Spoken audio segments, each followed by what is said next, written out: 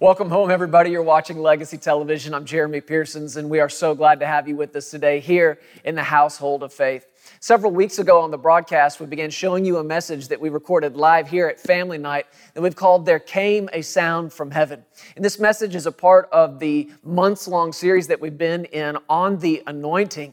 And it's so important for you and I to recognize that there's a sound coming from the throne of God, and you and I are called to be echoes of that sound. And it matters what you feed on. It matters what sounds are coming into your life because you are an echo of what you're listening to. So I want you to tune in today. This is part 3, the last part of this message. And if you've missed any of it leading up to this, as always, you can get caught up with this totally free. Go to pearsonsministries.com. You can watch prior broadcasts. Get the Legacy Studios app. You can watch all the broadcasts right there. But do what it takes to get this down into your heart, because as you listen to this, I believe you are listening to the sound from heaven.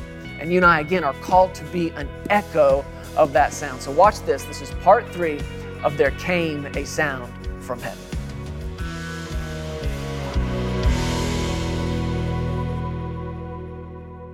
Now, we talk so much, and we see it in Scripture, about not quenching the Spirit.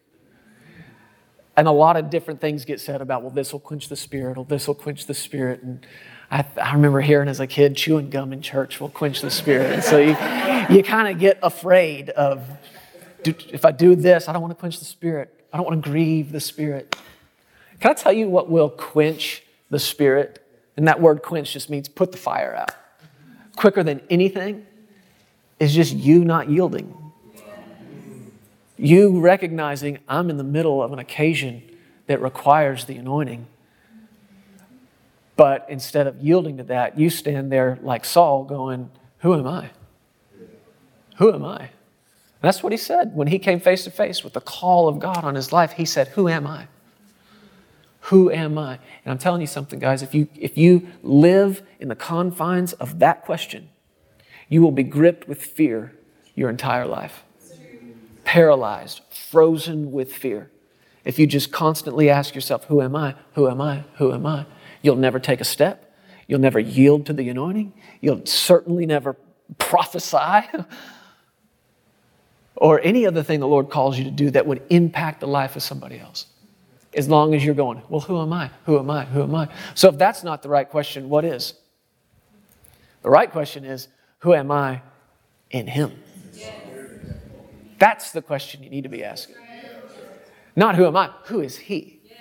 Who is He in me? Who am I in Him? That's the question to ask and to answer.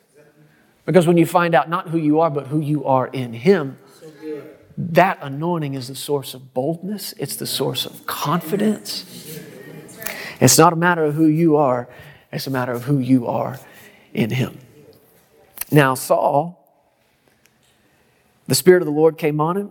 He yielded to it. It says in verse 9, God gave him another heart. Verse 11 of chapter 10, it happened when all who knew him formerly saw that he indeed prophesied among the prophets, that the people said to one another, what is this that has come upon the son of Kish? In other words, what got into Saul? And I'm looking forward to that, folks. I'm hungry for that. And that's the reason I bring it up to you over and over and over again. Those who knew him formerly, what's that mean? Before. Before what? Before he got anointed. Before he encountered the anointing. Folks, all of us have people in our lives that know us formerly. Huh? Every one of us. And I am hungry to encounter a greater degree of this anointing we're talking about, so that maybe even my own family looks at me and says, what got into you? I don't know if you remember me telling you about Smith Wigglesworth. And of course, most of you know who Smith Wigglesworth is. He's born in the middle 1800s and 6 years old. Went to work in a factory in England. And no education whatsoever. Came to know the Lord much, much later on in his life. Rough man. And the Lord softened his heart and he became a preacher, but still no education. Couldn't read, couldn't write. And people who would watch him preach, and this was more than one individual's testimony of being a first-hand witness of Smith Wigglesworth, they would say that he'd begin to preach and it was just almost awkward. This guy has no education. Could hardly put two sentences together, and it would come out just awkward and weird and strange and choppy and almost like you couldn't follow it. But people, person after person after person would say this of him. They would say there would come this moment in the middle of the message that the anointing would hit him. And this is what one individual said. It was like he was turned into another person. And he would begin to preach with such power and preach with such eloquence and in a way that would hit the hearts of people. And there were denominations in England that he wasn't even associated with or a part of that would invite him to come every year and speak to their General Assembly for one reason. They wanted their people to see that. They wanted the young men that they were training up in ministry. They basically sat them there and said, watch this. Just watch what happens. The power of God to turn somebody into something else. Anybody who's willing to yield to that and step into an occasion that puts a demand on that anointing. Okay, back to chapter 16.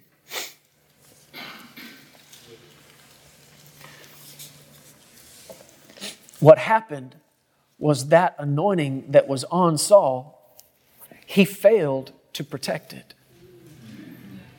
Once you find out what you're anointed by God for, it's worth protecting. And again, there are a lot of things that you might assume would cost you the anointing. You might assume a lot of things like,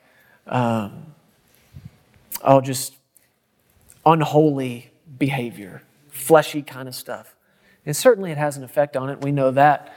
But David, we know later on in his life, certainly did some things that were not holy.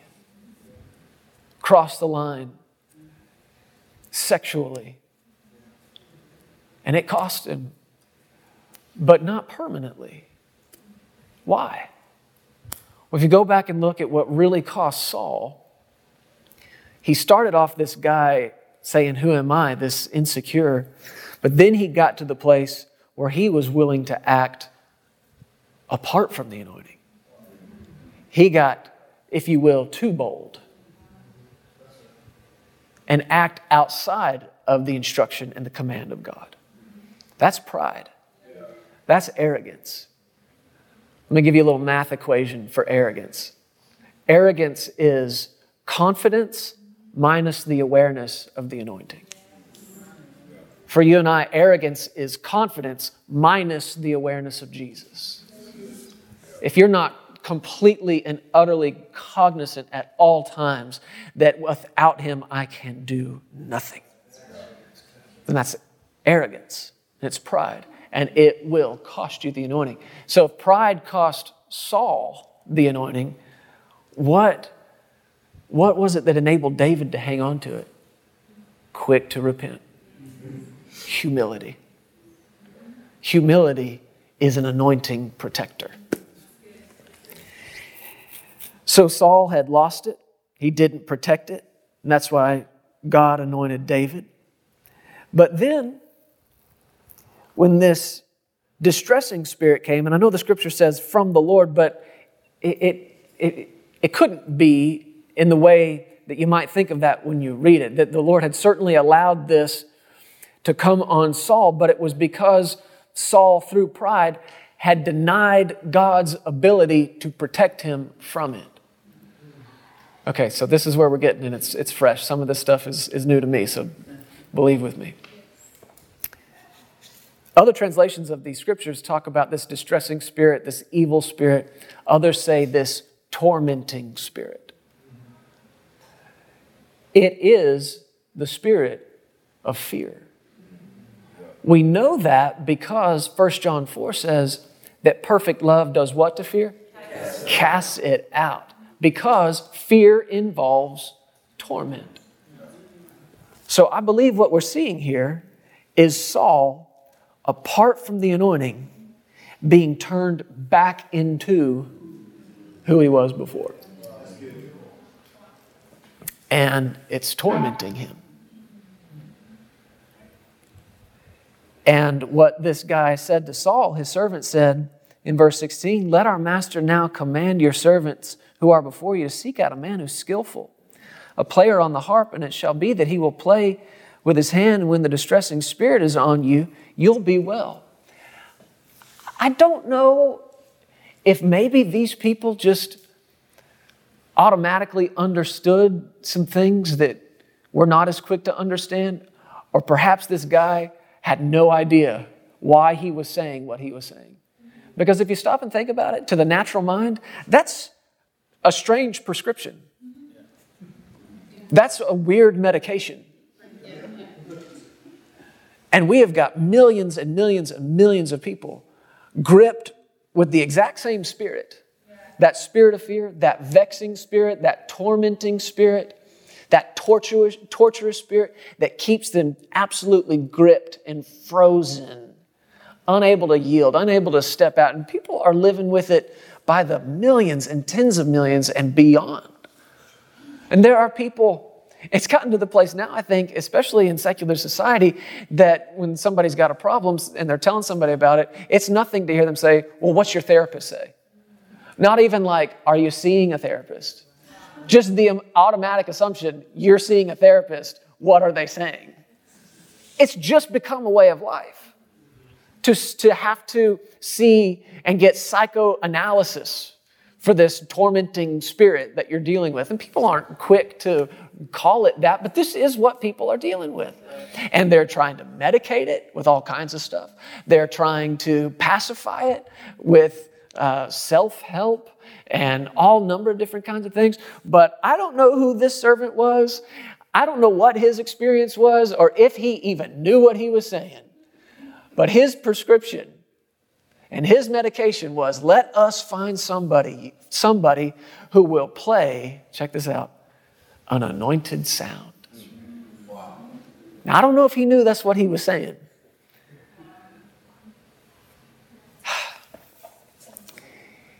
If the anointing of God and the anointing on the sound from heaven is enough to turn you into somebody else, and that spirit coming on you is enough to turn you and transform you into what He's called you to be, is it possible that the spirit of fear has something on it to try to turn you into something else as well? Sure. It's happening all the time.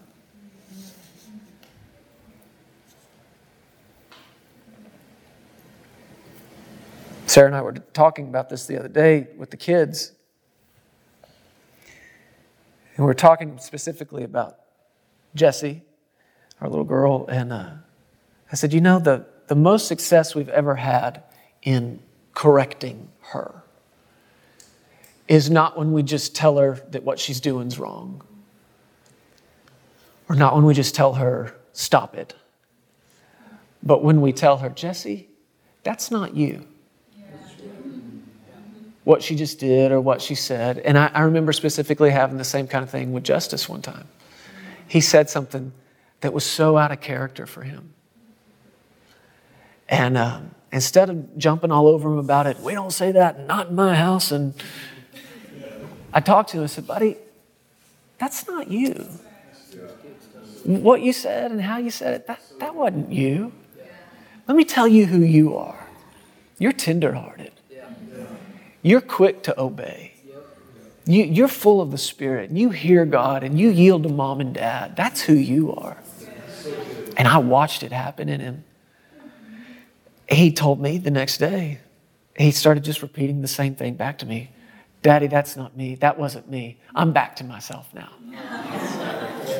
The most success we've ever had with Jessie in correcting her is just reminding her of who she is. I don't know why I said that to you.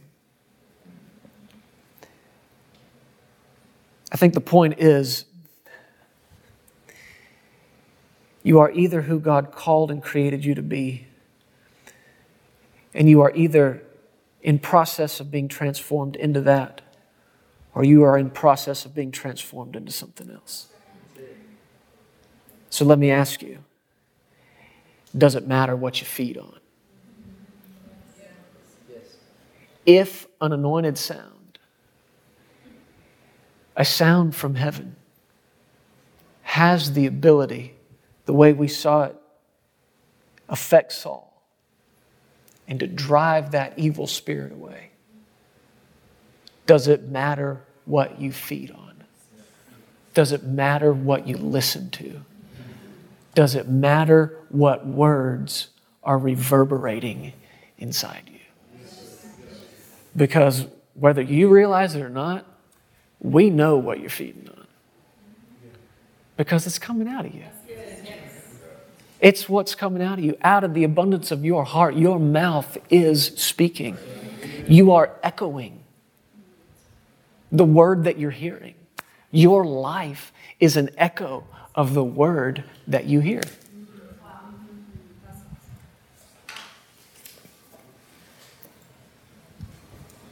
Thank you, Lord. Years ago, before I met Sarah, I'd gone through what was easily the most devastating, hardest thing in my life that I had ever been through. And it had to do with relationship, and I came out on the other side probably more brokenhearted than I realized. We're talking about pieces, just shattered into pieces. And right around that time, I started listening to this music, and I'm not even going to say the guy's name, not a Christian artist, certainly not a worship place. It was just somber, acoustic kind of music. And he was Irish, and I thought he sounded cool when he talked, And I liked listening to it. But it was super, super emotional and heavy. And I have no idea how in the middle of that I didn't see that what this music that I was so feeding on, that it was an echo of what I was feeling, and I was an echo of it. It's like two sides of the mountain on a valley just talking back and forth, talking to each other, just bouncing back and forth. And finally, one day, a friend of mine who I wouldn't have thought to be this spiritually in tune said, "You need to be careful." Because I played it for him. I was like, "Listen to this guy. Listen to how cool this song is. Listen how cool this sounds." He's like, "You need to be careful. That's some pretty sad stuff." It's a real kind of silly example, but does it matter what you're feeding on? Does it matter? It absolutely does. Because an anointed sound has the ability to drive away evil spirits. An anointed sound has the ability to cast out fear. An anointed sound has the ability, check this out, medical science is telling us now that an anointed sound has the ability to break gallstones. Now, they probably wouldn't say anointed, but they say sound waves, sound treatment. Even the military is now using sound as a weapon. LRAD, long range acoustic something. D, I forget what the D stands for. They're using it as weapons. It's actually a pretty funny video on YouTube if you ever want to check it out. Because it's people in a crowd and they're angry and all of a sudden they look like they just got punched, you know what I mean? They duck and they run and there was nothing. It's like they're not responding to bullets or bombs. It's just this invisible thing. It's this sound. They got hit with this sound wave and they run like they got punched in the face. And they're using sound as a weapon. And Joshua of the Old Testament hears this and he's like, "Yeah, I could have told you that." Right. Why? Because the Lord told him, "You get this army and the trumpet players, and you guys march around this place and you be quiet. Just be quiet for a few days. March around once. Don't say anything. Just march around. March around this city. Okay, Lord, what do we do the next day? Yeah, do it again. Day after day, 6 days. March around the city one time each day." But how many remember from children's church what happened on that seventh day? Joshua turned to that army who had marched around that city 7 times, and he says, now shout. Why? For the Lord your God has given you the city. And man, those trumpets played, and that army lifted up a shout, and this anointed sound, not arrows, not bombs, not bullets, this sound tore the walls down. I'm telling you, an anointed sound is still tearing down walls today. Amen. A sound from heaven. There came a sound from heaven. There came a sound from heaven. Verse 23. So it was whenever the Spirit was upon Saul that David would take a harp and play it with his hand. Then Saul would become refreshed and well, and the distressing spirit would depart from him. I'll read you one last scripture. Sarah, you guys come on up. 1 Corinthians, turn there with me, chapter 15.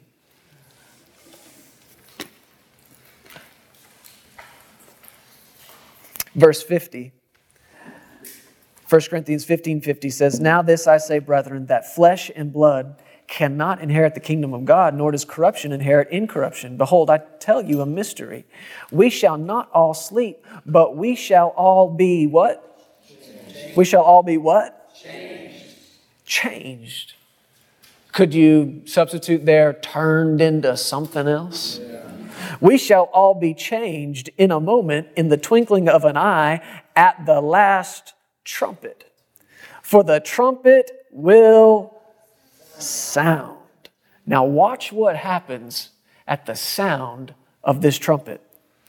The dead will be raised, incorruptible, and we shall be changed. At the sound. An anointed sound. Folks, if there is a sound so anointed that it could hit this earth and echo through the chambers of the earth, through the cemeteries, and hit dead bodies and raise them back to life, is there not a sound that could fix in your body whatever's going on? Is there not a sound, an anointed word that could hit you and echo off of you and hit somebody else and echo off of them and reverberate off of them? And we could watch this thing go for miles down the road. Jesus, Jesus, Jesus, Jesus, Jesus. There's a sound. There's a sound. Hey, thank you so much for listening to the Legacy TV podcast. We hope you enjoyed this, and if you'd like to hear more of Jeremy and Sarah, subscribe to this podcast and download the Legacy Studios app. From there, you'll have access to the Legacy Television broadcast, the Legacy Letter magazine, and so much more. You can also visit pearsonsministries.com to contact us directly and find out how you can get involved with everything that's happening here at Legacy Studios. Be blessed today. We love you. Remember, you are always welcome here in the House of Faith.